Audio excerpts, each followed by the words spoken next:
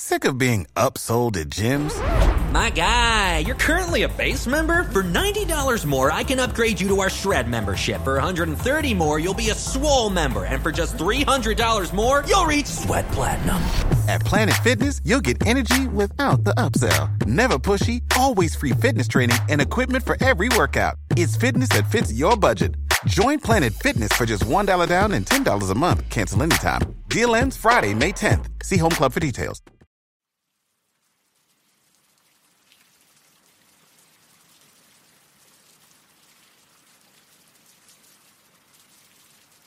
Good morning, good afternoon, or good evening. I hope and trust that you are all well. I would like to thank Aura for being the sponsor of today's video. Have you ever Googled yourself and were shocked to see your personal information exposed on one of those public listing sites? Are you tired of constantly receiving spam phone calls to the point where you don't even answer your phone anymore? That's where Aura can step in and help you. Data brokers are making a fortune selling your information to robocallers, spammers, and others who want to learn more about you, like where you live. Aura can identify data brokers exposing your information and submit opt-out requests on your behalf. Brokers are legally required to remove your info if you ask them, but they may make it super hard to do so. Let Aura handle it for you. Aura also does so much more to protect you and your family from online threats you can't see. It's really easy to set up, so you don't have to download several different apps to get things like parental controls, antivirus, VPN, password management, identity theft insurance, and more. You get everything at one affordable price. Let Aura do the hard work of keeping you safe online, so you can focus on other tasks with peace of mind. You can either let people continue to exploit and profit off your private information, or you can go to aura.com/Phoenix to start your 2-week free trial. Also linked below in the description.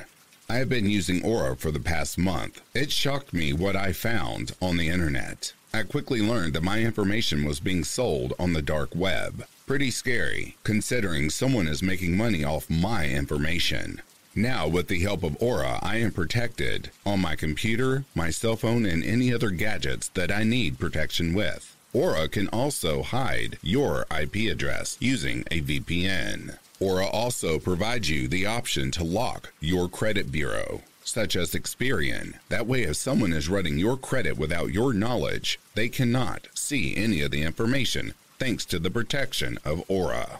So, stop data brokers from exposing your information. Go to my link, aura.com/Phoenix, to get a 14-day free trial to see if your personal information has been compromised.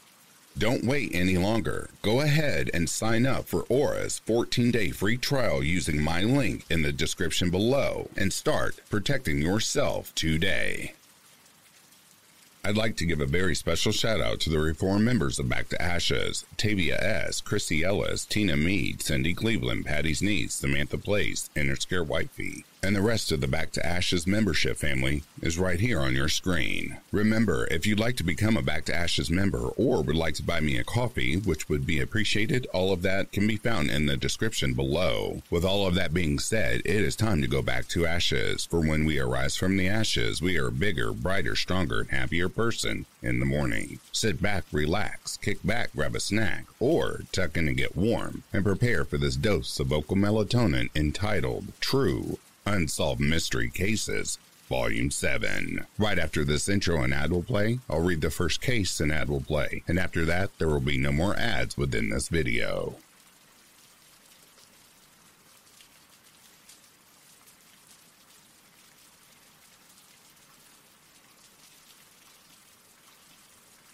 One-year-old Vanessa Morales has been missing ever since her mother was killed in Connecticut in 2019. Her father, accused in the murder, will be headed to trial in the fall. On December 2, 2019, police in Ansonia, Connecticut, conducted a welfare check on Christine Holloway because she didn't show up for work. Police knocked on the door but didn't get an answer. Hours later, they returned and found her dead, which they determined was caused by blunt force trauma.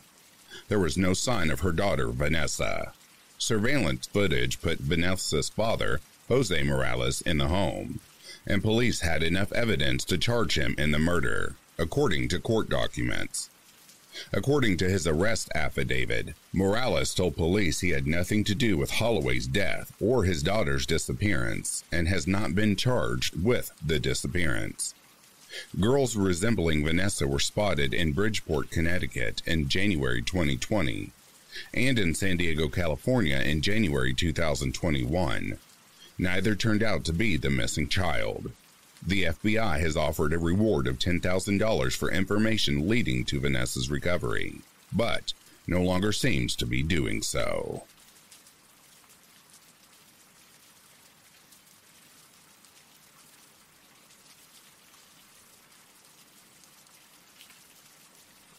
What is your Chiron Horman theory? For context, I commented on another sub a while ago that I had believed the stepmom and her friend did it. I got so much backlash I had to go refresh myself on the case, but I'm still unsure. I'm interested to see what others' theories are. Here's a quick description of the case for those who don't remember. On January 4, 2010, Chiron was taken to Skyline Elementary School by his stepmother, Terry Horman, who then stayed with him while he attended a science fair. Terry Horman stated that she left the school at around 8:45 a.m., and that she last remembered seeing Chiron walking down the hall to his first class. However, Chiron was never seen in his first class and was instead marked as absent that day. Terry's statements to the police indicate that, while leaving the school at 8:45 a.m., she ran errands at two different Fred Meyer grocery stores until about 10:10 a.m. Between then and 11:39 a.m., she stated that she was driving her daughter around town in an attempt to use the motion of the vehicle to soothe the toddler's earache. Terry said that she then went to the local gym and exercised until about 12:40 p.m. By 1:21 p.m., she had arrived home and posted photos of Chiron at the state fair on Facebook. At 3:30 p.m., Terry and her husband, Kane, walked with their daughter, Kiera, to the bus stop to meet Chiron. The bus driver told them that the boy had not boarded the bus and to call the school to ask his whereabouts. Terry did so, only to be informed by the school secretary that, as far as anyone there knew, Chiron had not been at school since early that day, and that he had accordingly been marked absent. Realizing that the boy was missing, the secretary called 911. Search efforts for Chiron were extensive and primarily focused on a 2-mile radius around Skyline Elementary and on Asavi Island, approximately 6 miles away. Law enforcement did not disclose their reasons for searching the area, where they did, which included a search of the Savi Island Bridge. On June 12th, around 300 trained rescuers were on the ground searching wooded areas near the school. The search for Chiron, which spanned 10 days, was the largest in Oregon history and included over 1,300 searchers from Oregon, Washington, and California. A reward posted for information leading to the discovery of Chiron, which was initially $25,000, expanded to $50,000 in late July 2010. Additional information. While investigating Chiron's disappearance, police discovered Terry allegedly tried to hire a landscaper to kill her husband, Chiron's father, several months before Chiron vanished. When police told Kane about the story, he left his home with their infant daughter and filed for divorce. Quote, "When the police started questioning us, they took into account more what Kane and Desiree were saying as opposed to what I was saying, and I spent my days with him," end quote, Terry said. When Terry spoke privately with police, they told her she failed 2 polygraph tests. Although a judge and a lawyer for Terry have called her a suspect in court papers, she has never officially been named a suspect or person of interest by police. Lastly, the Multnomah County Sheriff's Office did not agree to an interview with News Nation, but ahead of the 13-year anniversary of Chiron's disappearance, they issued a statement. Quote, Kyron's disappearance continues to have a profound impact on our community. The case remains open and active. Investigators are using advances in software, digital forensics, and geospatial technology to support and advance their work, end quote, the statement read.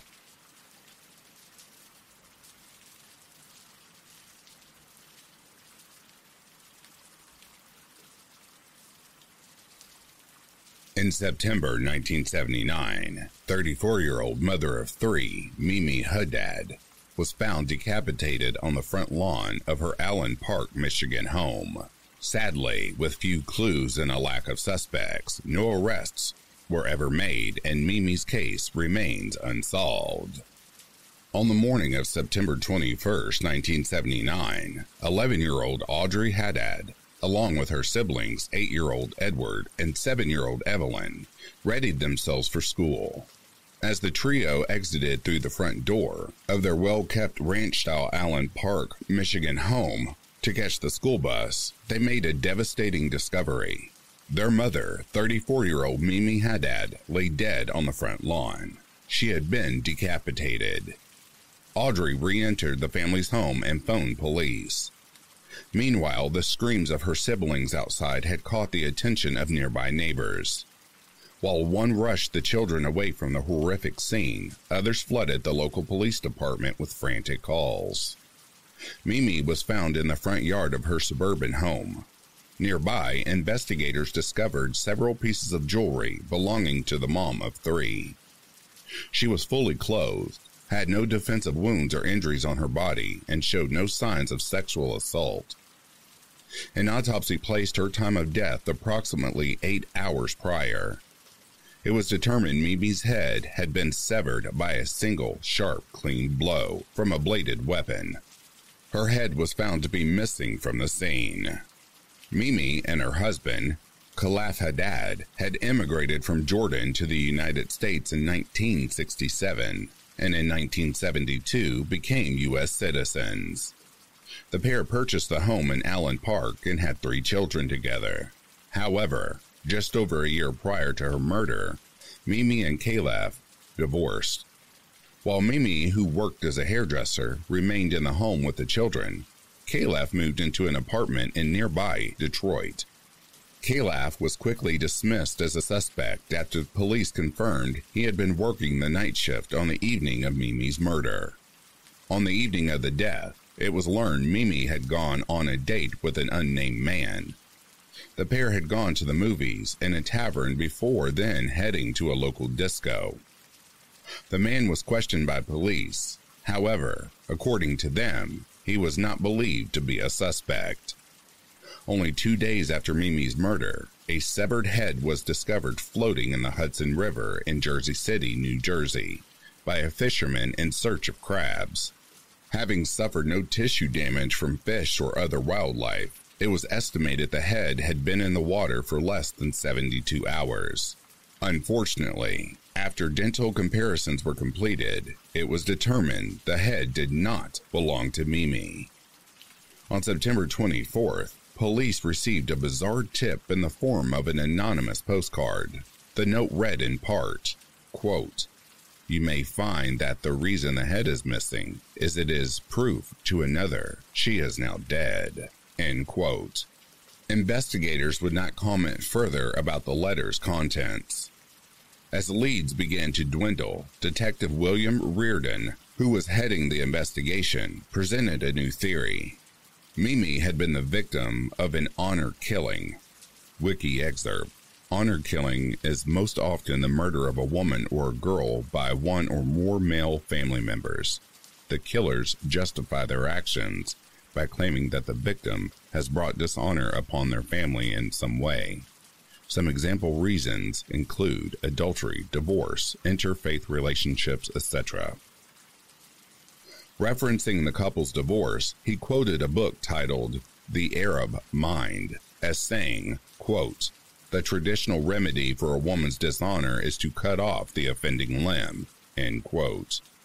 The speculation brought about a protest from members of the Arab Community Center of Economic and Social Services in nearby Dearborn, Michigan. Their vice president, Don Yunus, was quoted as saying, quote, "To say this is an expression of Arabic culture is unfair. It's no more typical of Arab culture than the American woman killing her 3 children this weekend, being typical of American culture," end quote. Friends and relatives of Mimi's agreed the theory was outlandish, telling investigators that both Mimi and her ex-husband had come to the U.S. seeking religious freedom and were, in fact, Orthodox Christians.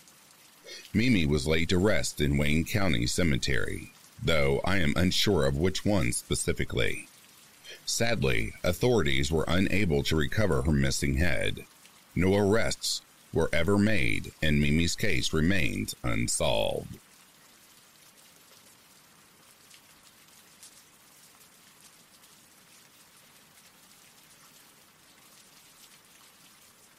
(1987) Murder of Joyce Casper solved with forensic genetic genealogy. In 1987, Joyce Casper was abducted outside of her place of business in Boise, Idaho.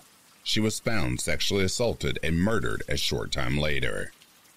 In 2020, Boise Police Department turned to Identifiers International to perform a forensic genetic genealogy investigation. Below is our press release. Identifiers International LLC, in conjunction with the Boise Police Department, is pleased to announce the identification of Frank A. Rodriguez as the assailant in the 1987 murder of prominent businesswoman and much-loved Boise resident Joyce Casper. On October 13, 1987, Casper was found murdered in her car outside of her Vista Hallmark shop near Vista Village Shopping Center. At the time, detectives looked into a report that Joyce made 2 to 3 weeks before the murder, involving a male assailant who had attempted to assault her at her business. She described to officers that the suspect was likely between the ages of 17 and 25, with slicked-back black hair. A suspect could not be identified at that time. After reopening the case in 2017, Boise police detectives found evidence had been preserved that was not useful in 1987. Boise police brought in a company that used advanced DNA technology to create a profile of the suspect. Based on that analysis, Boise police investigators worked through hundreds of leads and potential suspects. Quote, "Although no suspects were generated from this search, detectives from BPD's Violent Crimes Unit and Special Victims Unit continued to work diligently to solve the case and bring the Casper family answers," end quote, said Boise Police Captain Matt Jones. Quote, "We appreciate the work of our many partners throughout this case, including Identifiers International, who helped us narrow down the suspect list to a single-family tree," end quote. In 2020, Identifiers International was called in to apply forensic genetic genealogy to the case. Based on lead supplies by Identifinders, Boise police detectives and detectives from all over the country conducted interviews which led to the right branch of the suspect's family. With the assistance of Identifinders, the Boise Police Department approached the suspect's immediate family with a request for DNA samples to confirm Frank A. Rodriguez as the suspect. Quote, "We realized immediately that the case would be challenging because Hispanics are not well represented in the genetic genealogy databases," end quote, stated Dr. Colin Fitzpatrick, president of the Identifinders International. Quote, "But our persistence paid off. Lisa Lewis did a great job helping Boise police identify Mr. Rodriguez," end quote. Rodriguez was born in Hartford, Connecticut, and moved as a teenager with his family to Boise in the mid-1980s. His profile was not found in any law enforcement database. Without forensic genetic genealogy, the case would likely have never been solved.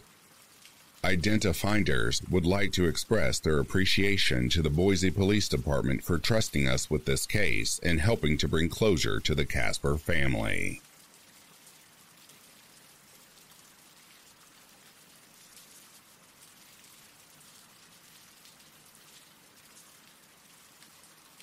Charles Chuck Morgan, bizarre unsolved murder or elaborate suicide? Charles Chuck Morgan was a 39-year-old escrow agent residing in Tucson, Arizona, with his wife Ruth and their 4 daughters. Very little is known about Chuck's life prior to his disappearance and death, but he appears to have lived a very unassuming life. The first disappearance. On the 22nd of March, 1977, Chuck dropped his daughters off at school and headed to work. His daughters are reported as being the last ones to see him that day, so it can only be assumed that he never made it to work. His absence was noted when he failed to return home at the end of the day, although, again, it is unclear if he was officially reported missing to the police at this time. 3 days later, on March 25th, Ruth was suddenly awoken at 2 a.m. by the dog barking. She got out of bed and opened the front door to find Chuck standing there. Ruth described him as looking disheveled with plastic handcuffs hanging from each wrist and an additional set hanging from his ankle. He was also missing a shoe. Chuck wasn't speaking and motioned to his throat. Ruth asked if he could speak, to which Charles shook his head. She asked if he could write, and after Charles nodded, Ruth grabbed a pen and some paper. Charles wrote that his throat had been painted with a hallucinogenic drug, which could drive him insane, destroy his nervous system, or kill him. Chuck told Ruth that he had been near Sky Harbor Airport in Phoenix, where he had been tortured. Ruth wanted to call the police and get medical help, but Chuck refused, saying they would be putting the family in danger. Ruth ultimately agreed and nursed Chuck back to health herself. He communicated with her via notes and began to hint that he had a secret identity as an agent of the federal government. In one note he wrote, quote, "They took my treasury identification," end quote, and stated he had been working for them for around 2 to 3 years. Ruth stated this was the first time she'd heard any mention of the Treasury Department or Chuck working for them. As Chuck regained his voice, he became increasingly paranoid. He began wearing a bulletproof vest and carried a gun at all times. He refused to let his daughters go outside alone and ensured they were driven to and picked up from school each day. Chuck told his father that should anything happen to him, he would leave behind a letter explaining everything, including who was responsible. The second disappearance. 2 months later, on June 7, 1977, Chuck would go missing yet again. On the morning of his disappearance, Ruth took the children to school whilst Chuck headed to work. In the late afternoon, Chuck called his office from a downtown payphone, indicating he would be arriving in around 30 minutes. However, he never showed up. Chuck was ultimately reported missing. 9 days later, on June 14th, Ruth received a phone call from an unidentified woman, who only referred herself as Green Eyes. The woman asked for Ruthie, and when Ruth responded affirmatively, the woman said, quote, "Chuck is all right. Ecclesiastes 12, 1 through 8, end quote. After saying this, the woman hung up. This refers to a Bible passage which in part reads, quote, "Men are afraid of a high place and of terrors on the road. Remember him before the silver cord is broken and the golden bowl is crushed. Then the dust will return to the earth as it was, and the spirit will return to God who gave it," end quote. 2 days following this call, on June 18th, Chuck's body was discovered on a dirt road 40 miles west of Tucson. Chuck had been shot in the back of the head and was found lying on the ground next to his Mercury Cougar, with his gun located beside him. Items found on and around Chuck's body were unusual. He was still wearing his bulletproof vest that he had insisted on using since his first disappearance. He was also wearing his holster along with belt, which had a concealed knife in the buckle. A $2 bill with a map drawn on the back was found pinned to Chuck's underwear. The front of the bill contained 7 Spanish surnames with the words Ecclesiastes 12 written above. Arrows pointed to the numbers 1 and 8 within the bill's serial code. The map led to the towns Rombles Junction and Sala City, an area between Tucson and Mexico. In Chuck's vehicle, a pair of sunglasses were located that were identified as not belonging to him. Also within the vehicle were several weapons, ammunition, and handcuffs. The vehicle had reportedly been altered in some way so that it could be unlocked from the fender. For English folks, this is the part of the car that frames the wheel well. There doesn't appear to be any more information on this. So, if any car enthusiasts out there can explain this, please jump in. Also, within the vehicle was a note containing handwritten directions to the site of where Chuck's body was found.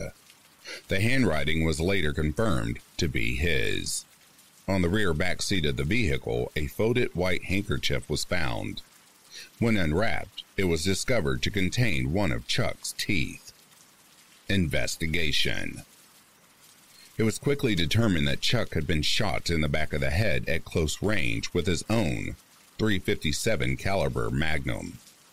The gun was completely devoid of any fingerprints, as was the rest of the scene. The medical examination concluded that Chuck had only been dead for approximately 12 hours before being found, which led to the question of where he had been between going missing on June 7th and his body being recovered on June 16th. Gunpowder residue was found on Chuck's hand.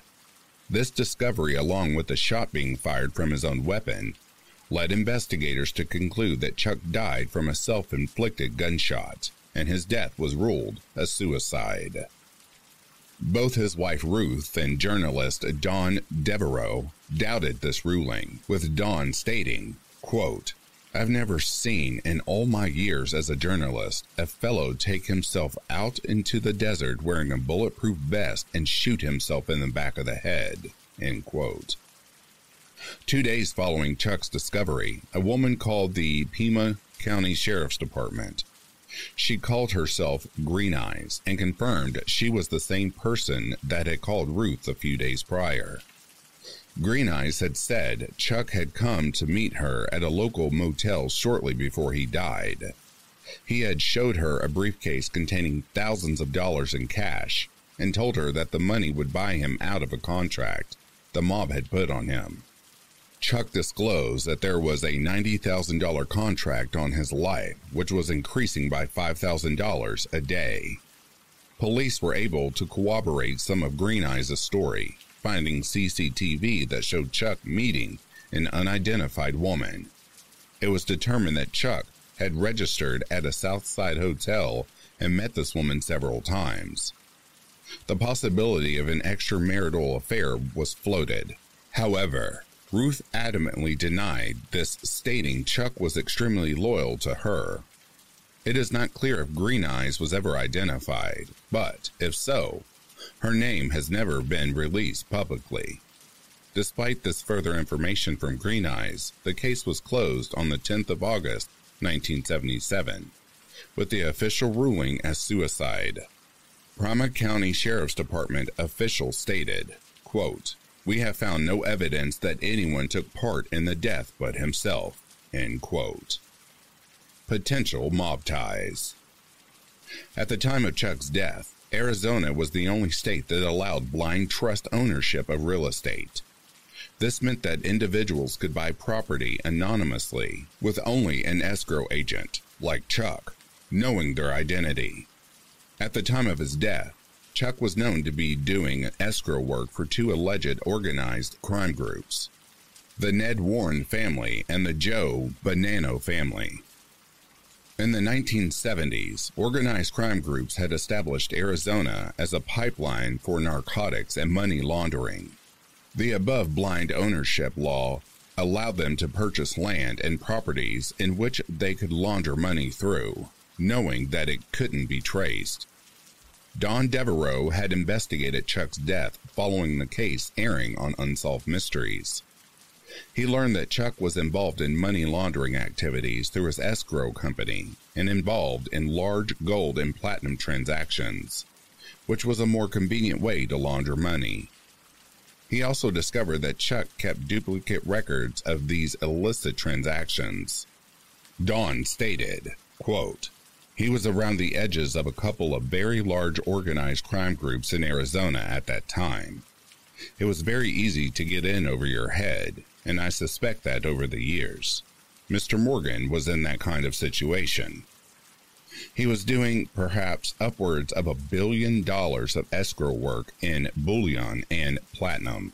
These were transactions that likely only existed on paper. He was a straight businessman that probably got a little too close to the flame." End quote. Following his death, his attorney Ronald J. Newman confirmed that Chuck was a secret witness in an extensive land fraud investigation, and has testified around the internal dealings at Banco International de Arizona. It is alleged that his testimony was recorded in May 1977, around a month before his death. 2 weeks following Chuck's death, 2 men claiming to be FBI turned up at the address of Ruth Morgan, claiming they needed to search the property. Ruth stated they ransacked the house, appearing to be looking for something specifically, but did not appear to find it. Don later sent an FOI request to the FBI, an attempt to identify these officers. However, the FBI claimed to have no knowledge of Chuck Morgan. The deaths of Doug Johnson and Danny Casolaro. 3 months following the broadcast of the Unsolved Mysteries episode, and after Don Devereaux began investigating Chuck's death, a male by the name of Doug Johnston was found shot to death in his car outside of his Phoenix office. Doug was shot in the left side of his head, and no gun was ever found. Doug worked and was found dead across the street from Don's office, and the two drove almost identical vehicles. Don strongly believes that Doug was killed in a case of mistaken identity, and that he himself was the intended target. A year following Doug's death, Don was contacted by Danny Casolaro, a writer from D.C. Danny stated he had information to share with Don about Chuck's illegal gold transactions. However, before they could meet Danny, they found Danny dead in a hotel bathtub with both his wrists slashed. His death was ruled a homicide. Theories and final thoughts. There are several theories relating to Chuck's death, the main two being that either he did in fact take his own life after suffering mental health problems and delusions, or that he was in fact involved with the mafia and working for the government, and a hitman ultimately took him out. Don believes the latter, stating, quote, "There is a great likelihood that Mr. Morgan was, in fact, doing something with the government. I think this was a guy who was extremely naive about a lot of things. I think somebody blew his cover and he got killed." End quote. Chuck's wife and daughters have never accepted that he took his own life, and Ruth continued to believe that he was murdered until her death in 2016. Almost 50 years have passed since Chuck's death, and despite its official ruling of suicide, it remains as bizarre and mysterious as it was in 1977.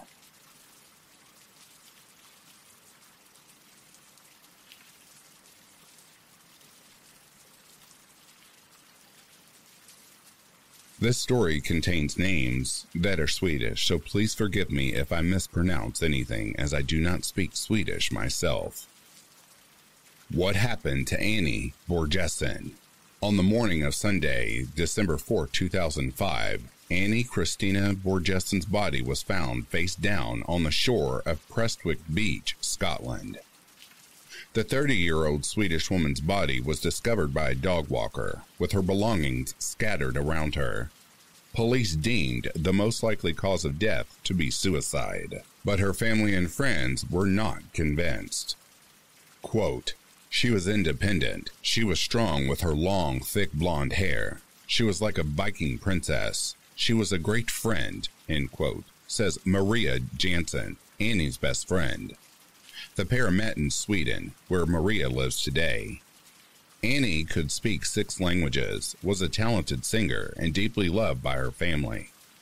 Her friends describe her as chatty and lively, traits which came in handy when she moved to Edinburgh, Scotland in autumn of 2004.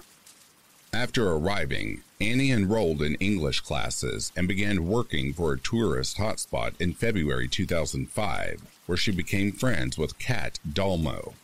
Quote, "I remember Annie was a very happy, lively girl. She enjoyed music and dancing," end quote, says Kat. Kat and Annie worked together until Annie's contract ended, but she would still drop by to see her old colleagues. When Annie stopped by on Friday the 2nd of December, Kat would be one of the last people to see her alive. Friends that heard from Annie in the days leading up to her death reject the idea that she took her own life. When Annie visited Kat on Friday the 2nd of December, Annie excused herself to make a call.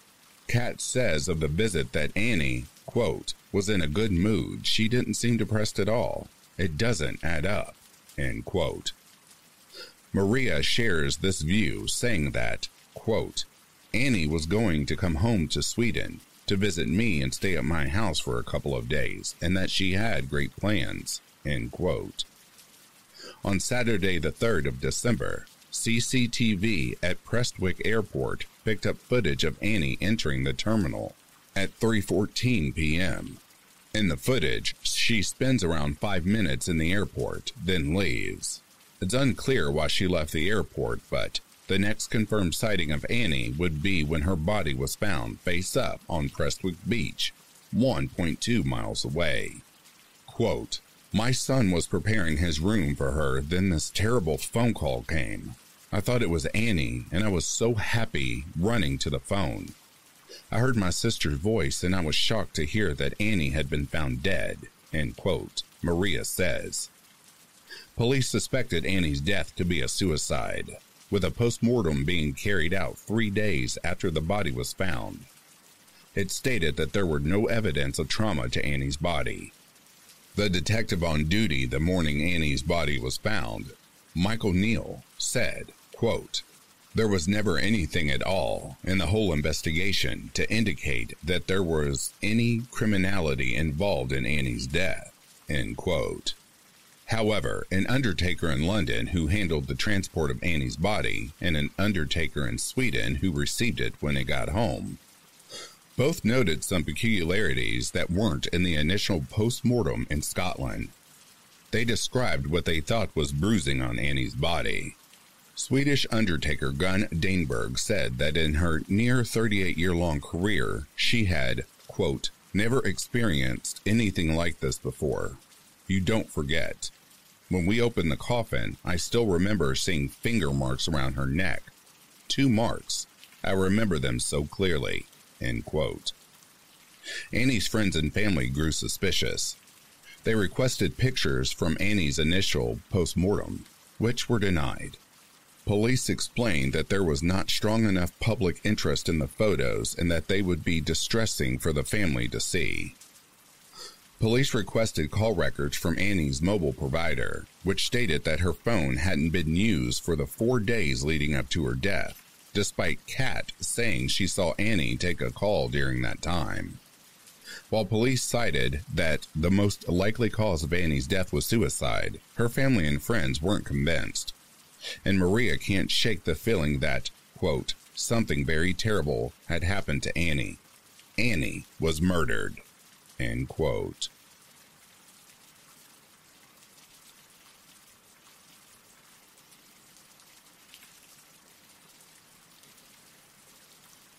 "84-year-old William Davis was known to fear strangers. He kept his home locked tight, carried a firearm, and even set homemade booby traps around his property.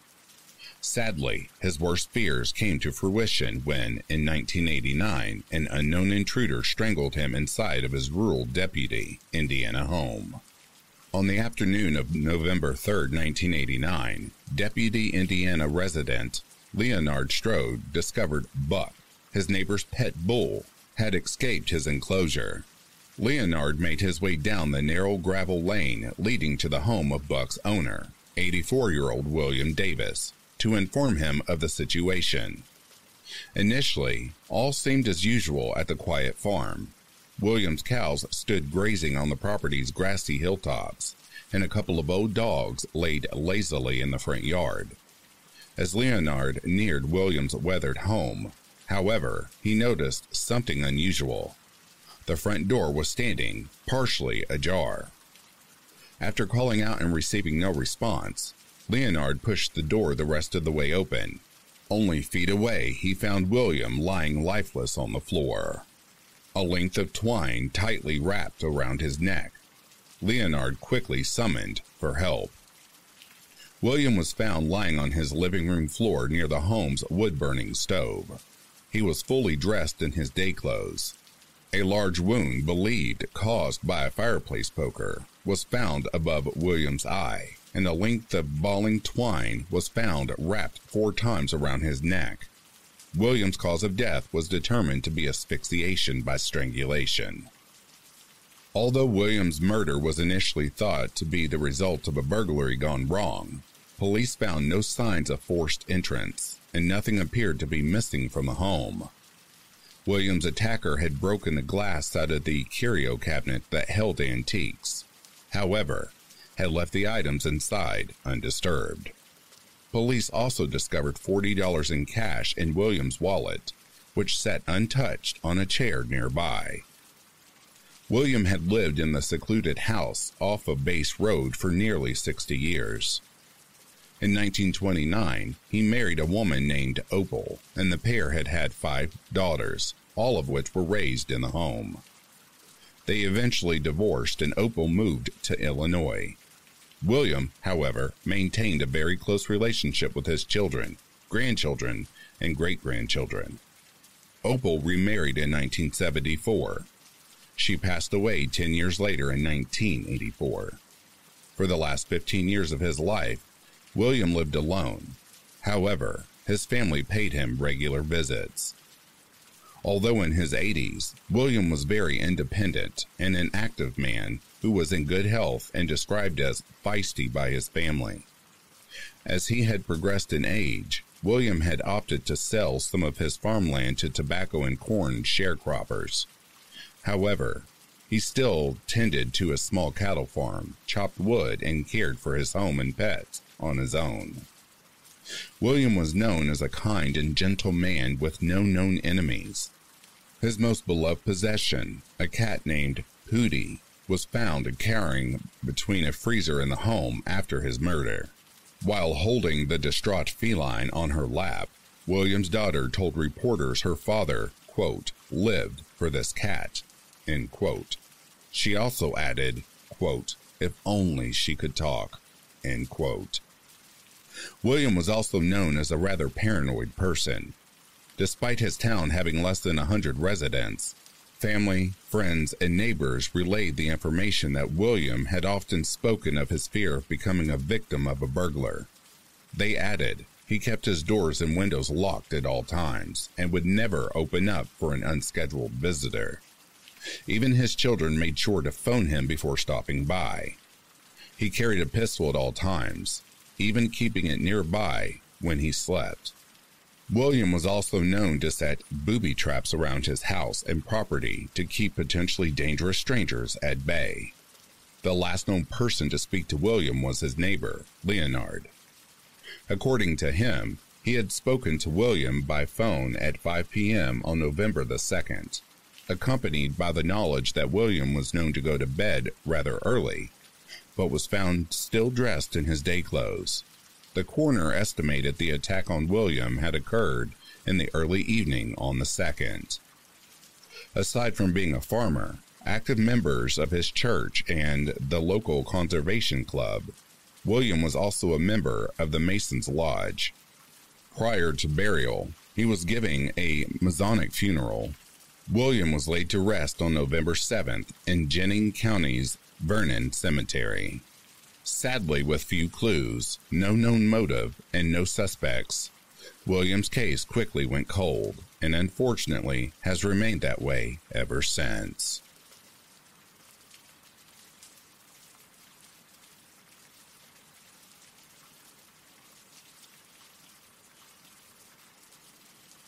Where have all the children gone? A compilation of young people missing from group homes and troubled teen industry establishments. Remember yourself at 13. The haircut you hope no one remembers. The fashion choices that made you cringe. The moments in time that make you roll your eyes now that you're grown. Imagine being frozen that way forever.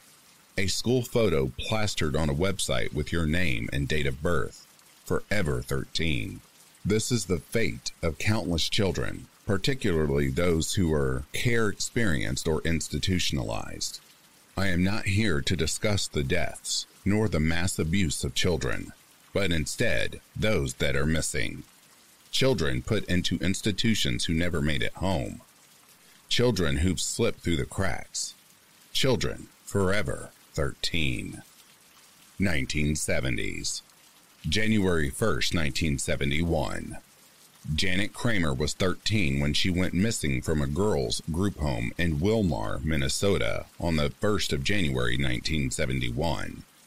Janet wore glasses and had previously broken her right arm at the elbow. February 3rd, 1973. Sentenced to Synanon by court order, Rosé Lena Cole was 16 when her last known contact occurred. A postscript to a letter written the previous year noting that she'd finally found a stamp. Rose wasn't actually at Synanon when she went missing, having run away and written to her family, telling them she couldn't write again until she turned 18, lest Synanon find her, capture her, and force her back against her will. Rose has never been heard from since, and it is still classed as a runaway. April 7th, 1975. 12-year-old David Williams and 17-year-old Stephen Anderson were roommates at the New Lisbon State School when they went missing in April 1975. The two boys were both diagnosed with developmental disabilities and required supervision when caring for themselves, with David also requiring daily medication for seizures. The two boys were last seen walking towards the school from a field where they had been playing with staff members. June 8, 1976. Sherry Elizabeth Roach was 17 when she left the group home and halfway house, Pedregal House, to get on a bus and go to work and was never seen again. Although Sherry had a history of running away, she always contacted her brother to let him know she was safe. Her brother and mother haven't heard from Sherry since she went missing, and authorities have looked into the possibility that she was a victim of a serial killer. November 30th, 1976. Unlike many, Rafael Escobar Jr. was resident of St. Michael's Home for Children by choice at 18.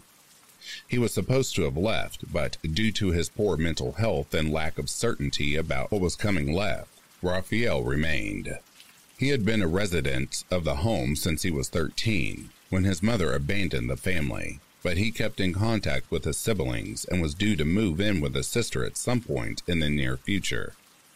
In 1976, there were reports of drug abuse, alcohol abuse, physical abuse, and sexual abuse at St. Michael's Home for Children, which eventually closed in 1978. Raphael has 9 surviving siblings hoping for answers as to what happened to their brother. 1980s. August 31st, 1981. Patricia Lynn Taylor was 15 when she went missing. Born in California, she'd gone to some point to North Dakota to live with relatives. At some point afterwards, she was taken to Oklahoma and put into the care of Oklahoma's Department of Human Services. First placed in the Oklahoma Baptist Home for Children, she was moved to the Tulsa Girls Group Home in July 1981. She went missing on the 31st of August that year and was classified as a runaway. Patricia's family continued to look for her. March 23, 1984.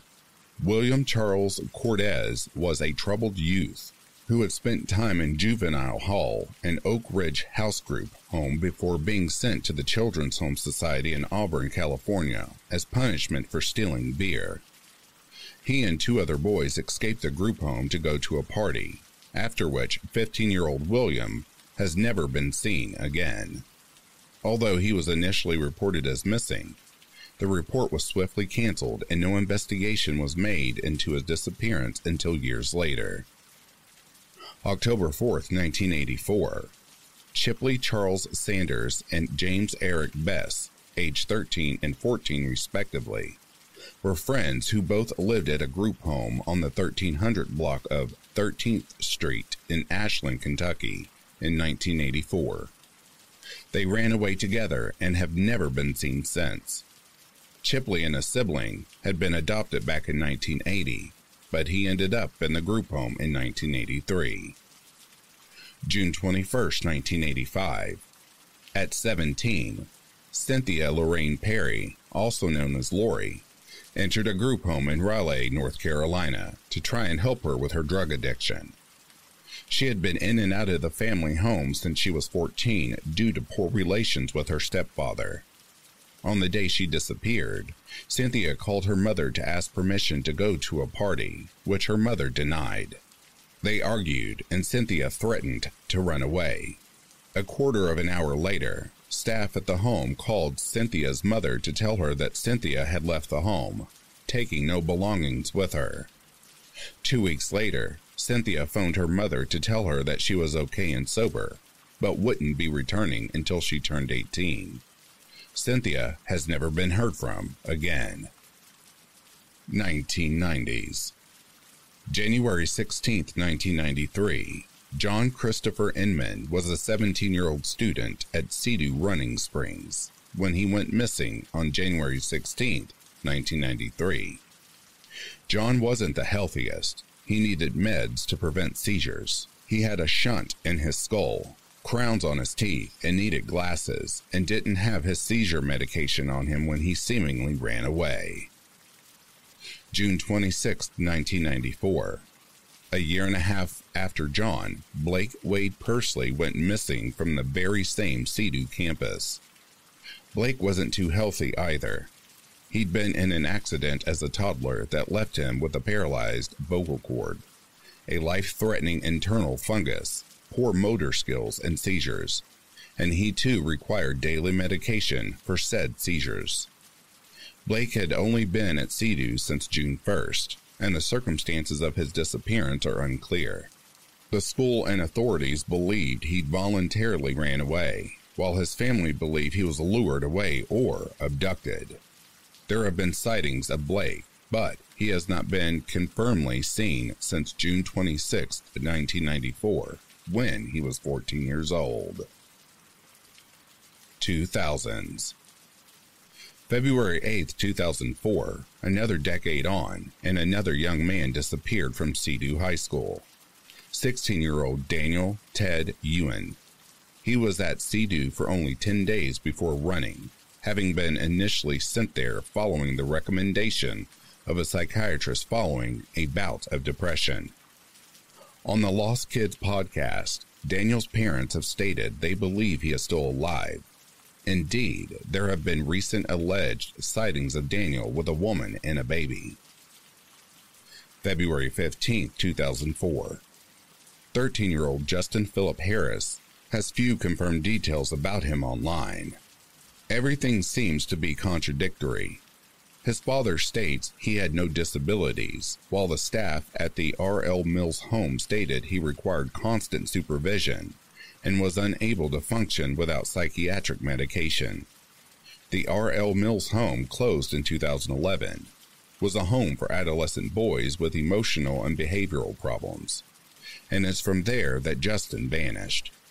Seemingly, he packed his bed with clothes to make it look like he was asleep in it and then ran away during the night. That said, his father believes that Justin was a victim of a crime and that the R.L. Mills home had covered it up. Justin has never been found. 2010s. December 4, 2010, Forrest Ferguson had attended Diamond Ranch Academy before he ended up at Carlbrook School, a Sea-Doo spinoff which closed in 2015 and is discussed in depth in Stolen, a memoir by Elizabeth Gilpin. Forrest left campus at 7:30 p.m. with some additional clothing, and he has not been seen since. Forrest's loved ones run a website dedicated to finding Forrest and bringing him home. April 30th, 2012, Keisha Marie Felix, known as Red, was 16 when she was disappeared from Maison de Mer, a group home for teenagers who were pregnant or had young children. Keisha's mother was in prison, and so Keisha was the ward of Louisiana Department of Children and Family Services. Given a weekend pass to visit her aunt, Keisha was last seen leaving her aunt's home on April 30th.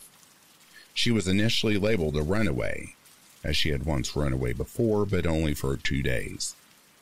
And her cousin claimed to hear from her soon after she vanished. But in July 2012, her aunt's boyfriend, Leon Wilkerson Jr., was charged with sexual assault and second-degree kidnapping in regards to Keisha's case. Her aunt was charged with improper supervision of a minor and accessory to sexual assault, and the cousin who claimed to have heard from her was charged with obstruction of justice. Months later, the police officer in charge of the case was suspended and later terminated from the police, and all charges were dropped. After this, CCTV of a person of interest was released. Authorities now believe Keisha may still be alive but in danger. Her family states that she would never have willingly left her 1-year-old daughter behind. May 5th, 2013. William Billy Fred Patient III had some problems. He was diagnosed as bipolar. He had substance abuse issues and was swamped by grief over the death of his father in 2012. Billy was enrolled at the Academy, a residential center for troubled teens, to try and treat his substance abuse problems and depression. He and a group of 9 other boys went on an outing to Juno Beach, Florida. Billy was last seen floating in the ocean, his clothes and wallet on the sand. Naturally, one may assume the worst, that Billy drowned, either by accident or intentionally. However, his mother believes he was alive for at least several months after his disappearance, due to activity on his Facebook page, including messages being read. Billy's parents ended up being refunded by the Academy, as they had failed to provide what they had promised them. January 21st, 2019.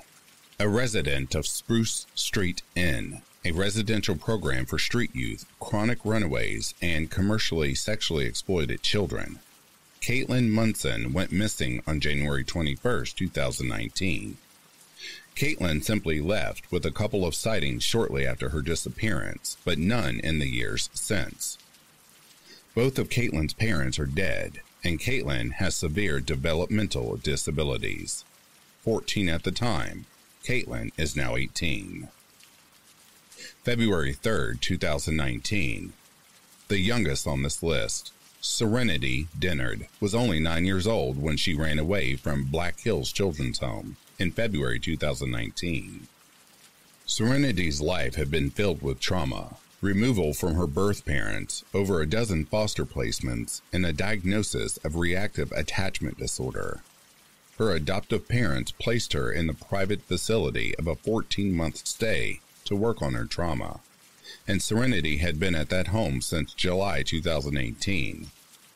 She had already run from the facility before, and so had been on run watch right up until February 3rd. Serenity's disappearance caused concern and outrage. When it was revealed the facility took 41 minutes to call 911 following her disappearance. Valuable time just wasted. July 14, 2021. Candace Rose Brooklyn Harris was 16 when she was last seen at Odyssey House of Utah, a residential program for substance abuse. Candace jumped the fence and fled. 4 days later, Candace remained active on social media, having not been allowed her phone in the program, but then activity ceased. Candace had previously been trafficked, and authorities investigated the possibility she had been trafficked again. She had also run away from Odyssey House on 3 previous occasions, each time being found and brought back. Candace requires constant medication. Conclusion. Although I've listed 21 children missing from group homes and TTI facilities, it's impossible to know the true total number. In fact, many of these young people have been shown little respect, abused, passed from place to place, made to feel unwanted and unloved. In disappearance, many children face the same lack of respect, forgotten, ignored, written off as runaways. I would encourage everyone listening to show them respect here.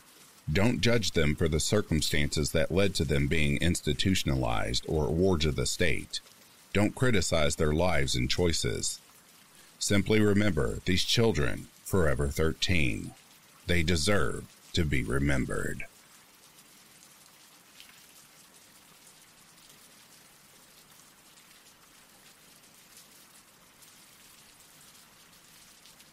The puzzling disappearance of Karen Louise Wilson.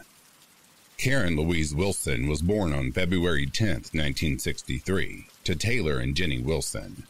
She was a popular student in high school and a cheerleader. She was then a full-time senior political science major at the State University of New York and an unpaid full-time intern for State Assemblyman Samuel Coleman. She aspired to have a career in the Foreign Service. On Wednesday, the 27th of March, 1985, the 22-year-old vanished without a trace. The timeline. On the 27th, Karen went to the Colony Center and bought a red t-shirt and a blue t-shirt to take with her on an upcoming spring break trip to Fort Lauderdale, Florida. She may have also gotten a tan at the tanning hut. She had booked an appointment that day, but no one at the tanning salon could remember seeing her.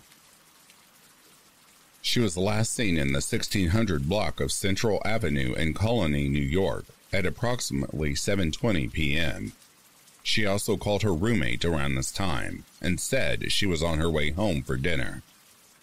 It was initially believed that Karen got on a bus near the Butcher Block restaurant of Central Avenue and took it to Fuller Avenue, but it was later determined that she couldn't have gotten on the bus and probably walked instead. 3 credible witnesses would later tell authorities that they had seen her on Fuller Avenue shortly afterwards. The last 3 sightings. Sighting 1. The first witness told authorities that she saw Karen traveling southbound on Fuller Road after she turned from Central Avenue at 8:15 p.m. She stated that as she approached a gas station on her left, believed to be the Working Man's Friend gas station, she passed a very slow-moving vehicle, also traveling southbound. She could not recall any specifics of the vehicle's description, except that the driver was a white male in his 40s with an intent look on his face. The male had a beard, brown hair with a reddish tint, and a long nose and face. The witness then saw a female believed to be Karen walking near a guardrail along the west side of Fuller Road near Cisco Food. By the time the witness reached Fuller Road at Railroad Avenue, she had already driven past the female. Sighting 2. The second witness saw someone they believed to be Karen on the west side of Fuller Road. This was between 8:10 and 8:15 p.m. She stated that the female was walking south of the entrance of 6 Mile Waterworks, also known as Rensselaer Lake, near the construction road leading west off Fuller Road.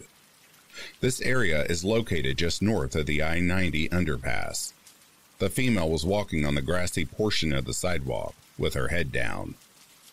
A smaller person of unknown sex was walking along the female's right side, almost shoulder to shoulder, seemingly urging her up an embankment or incline into the 6 Mile area. The smaller person was described as between 5'5" and 5'8", and between 120 to 140 pounds. When the female turned her head to the left, the witness thought she appeared nervous. The witness also described a white male following 50 to 100 feet behind the 2 subjects. He was walking at a steady pace, not seeming to be gaining on the two. He was described as about 5'11" with a slim build, in his early 20s, wearing dark pants and a waist-length jacket which may have been beige. He had light-colored hair, gold to red, and a beard or some other type of facial hair. The couple then returned to the sidewalk and began walking in a normal manner southbound on Fuller Road.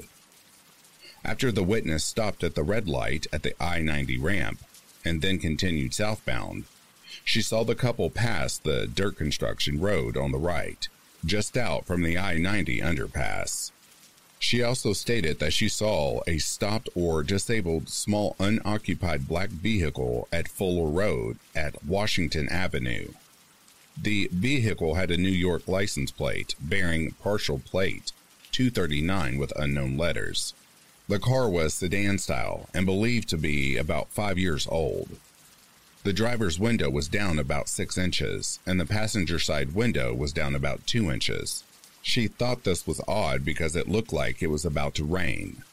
Also noted on the driver's side window was a hole about 1/4 inches in diameter with cracks radiating from it.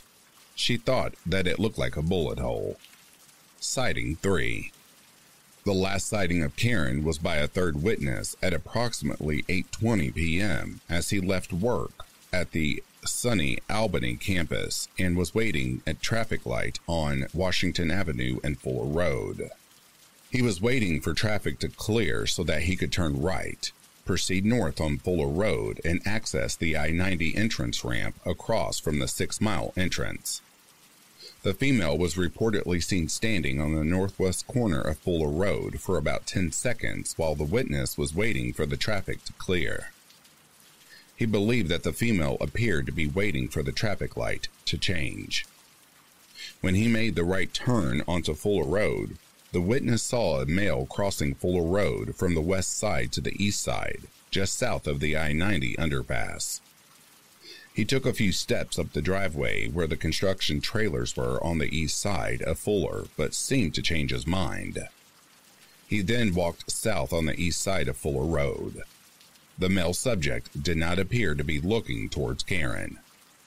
He was described as a white male with sandy or light brown messy or curly hair, with a couple of days' growth of facial hair.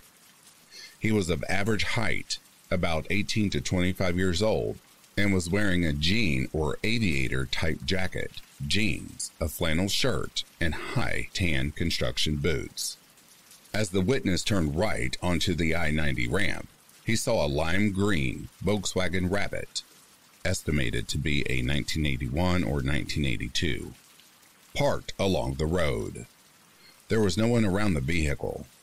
This appears to have been the last sighting of her, and she hasn't been heard from since.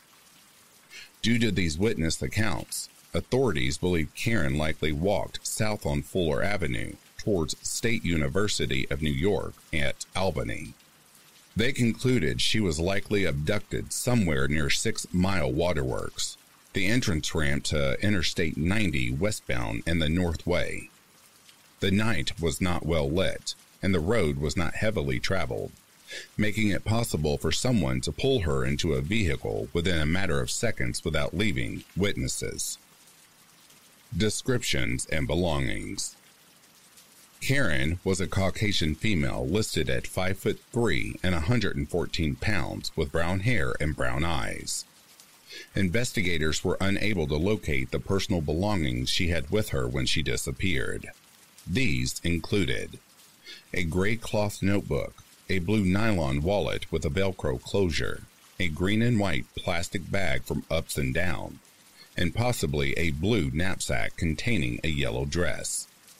She was wearing a cream-colored raincoat, a light blue short-sleeve pullover, faded blue Levi jeans, and white sneakers. She also had a 14-karat gold ring, size 5.5, with a turquoise zircon and raised setting along with a 1/5 carat diamond on each side, a Seiko watch with a black face and gold numerals and white plastic earrings. The ring was approximately 40 to 50 years old. Her dental records are available. Suspects. Number 1. A strange man was seen in the area around the time Karen vanished. He has never been identified, and authorities have sought him for questioning, at least as a witness or possibly even a suspect. Number 2. Authorities announced that another suspect in the case was killed in an accidental house fire in 2013. He was never able to be conclusively linked to the case, but it's thought he couldn't be the perpetrator as he had reported to work at 4 a.m., just a few hours after Karen vanished. Number 3.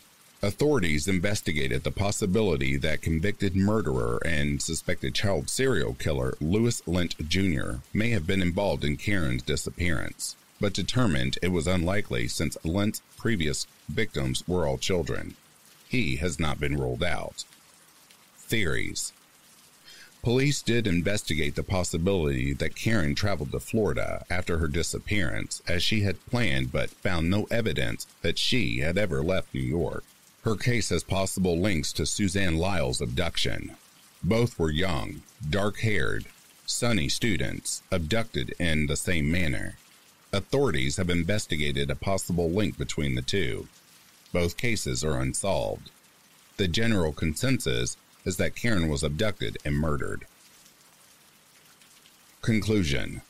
During the first year after her disappearance, Karen's family, who now live out of state, mailed thousands of letters pleading for information and advertising their $10,000 reward for new details about her disappearance.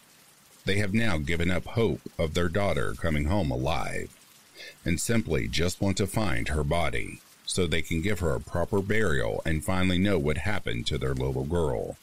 Karen Louise Wilson has been missing for 38 years. If she is still alive, she would be 60 years old. If you have any information about Karen's disappearance, please contact New York State Police at area code 518-783-3212.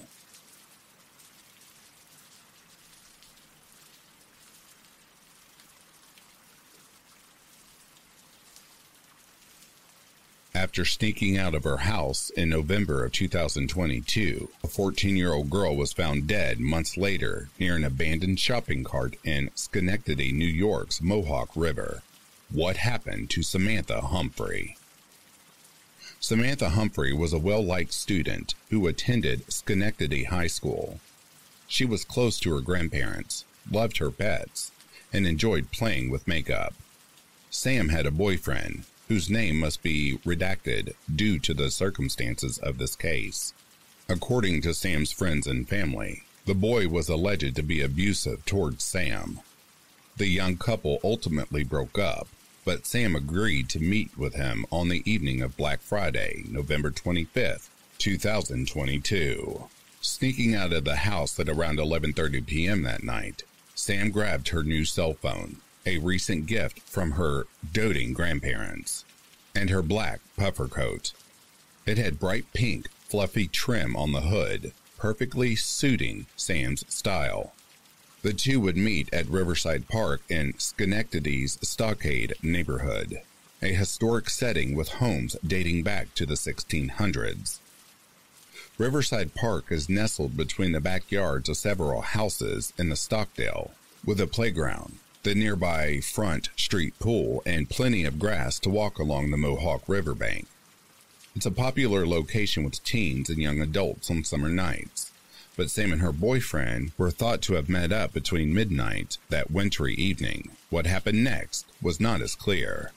On November 26th, Sam's family contacted the police upon realizing that Sam had gone missing. Although young people often run away from home for a day or two in Schenectady, it quickly became apparent that this wasn't the case with Sam. The most unsettling detail appeared in the form of a viral photo distributed online. During a foot search, Samantha's father found the girl's black and pink coat with what looked like splotches of blood on its fur collar, along the bank of Riverside Park. The image was posted on Facebook, where it quickly circulated amongst certain Capital Region residents. The police were notified of the photo, but nothing came of it. As Schenectady's Riverside Park was not very well lit, investigators turned to security footage to obtain more information. They confirmed that footage showed Sam entering the park that evening, but other reports indicated that said footage was spotty or missing from around the time of Sam's disappearance. As such, Sam was only seen entering the park, but never leaving. At this point, public speculation was at an all-time high from Capital Region internet posters. Several theories swirled as to Sam's whereabouts. Many accused Sam's mother of hiding her or lying, while others simply blamed her for being a bad mother altogether. On October 29th, Jacqueline Humphrey, Samantha's mother, spoke out. Quote, "I want Samantha to know that everybody is very scared, and she is very loved, and that we only want her to come home with us as soon as possible. And so if she's out there for any reason, doing her Sam thing, and like seeing this or seeing anything else on the news, that hopefully she knows how much of an impact it's having on me and the rest of her family and her friends and the parents of all of her friends," end quote. She told CBS 6, a local news station. Of course, many people also expressed concern about Sam's boyfriend, but because he too was a minor, very little information was released about his involvement. According to Sam's mother, it was revealed that the boy and Sam had gotten into a fight that evening on November 25th. The boy was said to have received a defensive bite wound on his arm from Sam in the process. In January, it was reported that Samantha's jacket was combed for DNA. The results determined that 3 sets of DNA were found on the coat, one belonging to Sam, one to a convicted adult male felon, and one to an unidentified male. Though there was an initial feeling of hope, it seemingly vanished after the subject was never revisited by police or news outlets over subsequent weeks. Months passed as officers and volunteers searched the Mohawk River. Winter in upstate New York can be bitter, and the search was greatly impeded by inclement weather. On February 2, 2023, a new development finally unfolded.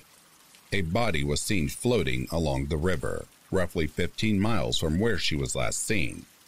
But it wasn't Sam. On February 22nd, reports trickled in that another body was uncovered in the Mohawk River, close to its bank. This time the air felt different. The body had not been found by the police, but a fisherman who accidentally discovered it. Rumors swirled on Facebook, where much of the conversation surrounding Sam's disappearance had taken place over the past few months. And on February 27th, police confirmed that Samantha Humphrey had indeed been found dead. Early reports indicated that she had been found tied to a shopping cart, while others stated it was only located near her. On May 23, 2023, the Schenectady County District Attorney revealed the results of Sam's autopsy report. Inconclusive. The medical examiner stated that not enough medical evidence existed to support a cause of death. Since the report, nothing has been released regarding Sam's untimely death.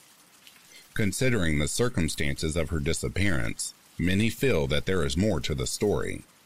So, what happened to her on the night of November 25th?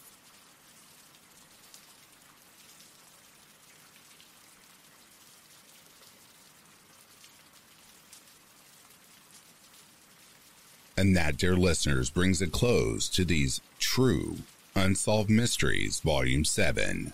If you are sleeping, I hope Slumberland is treating you kindly. If you are awake, I hope you've enjoyed this collection. Until next time, I'll read to you soon. Have yourself a good morning, a good afternoon, or a good night.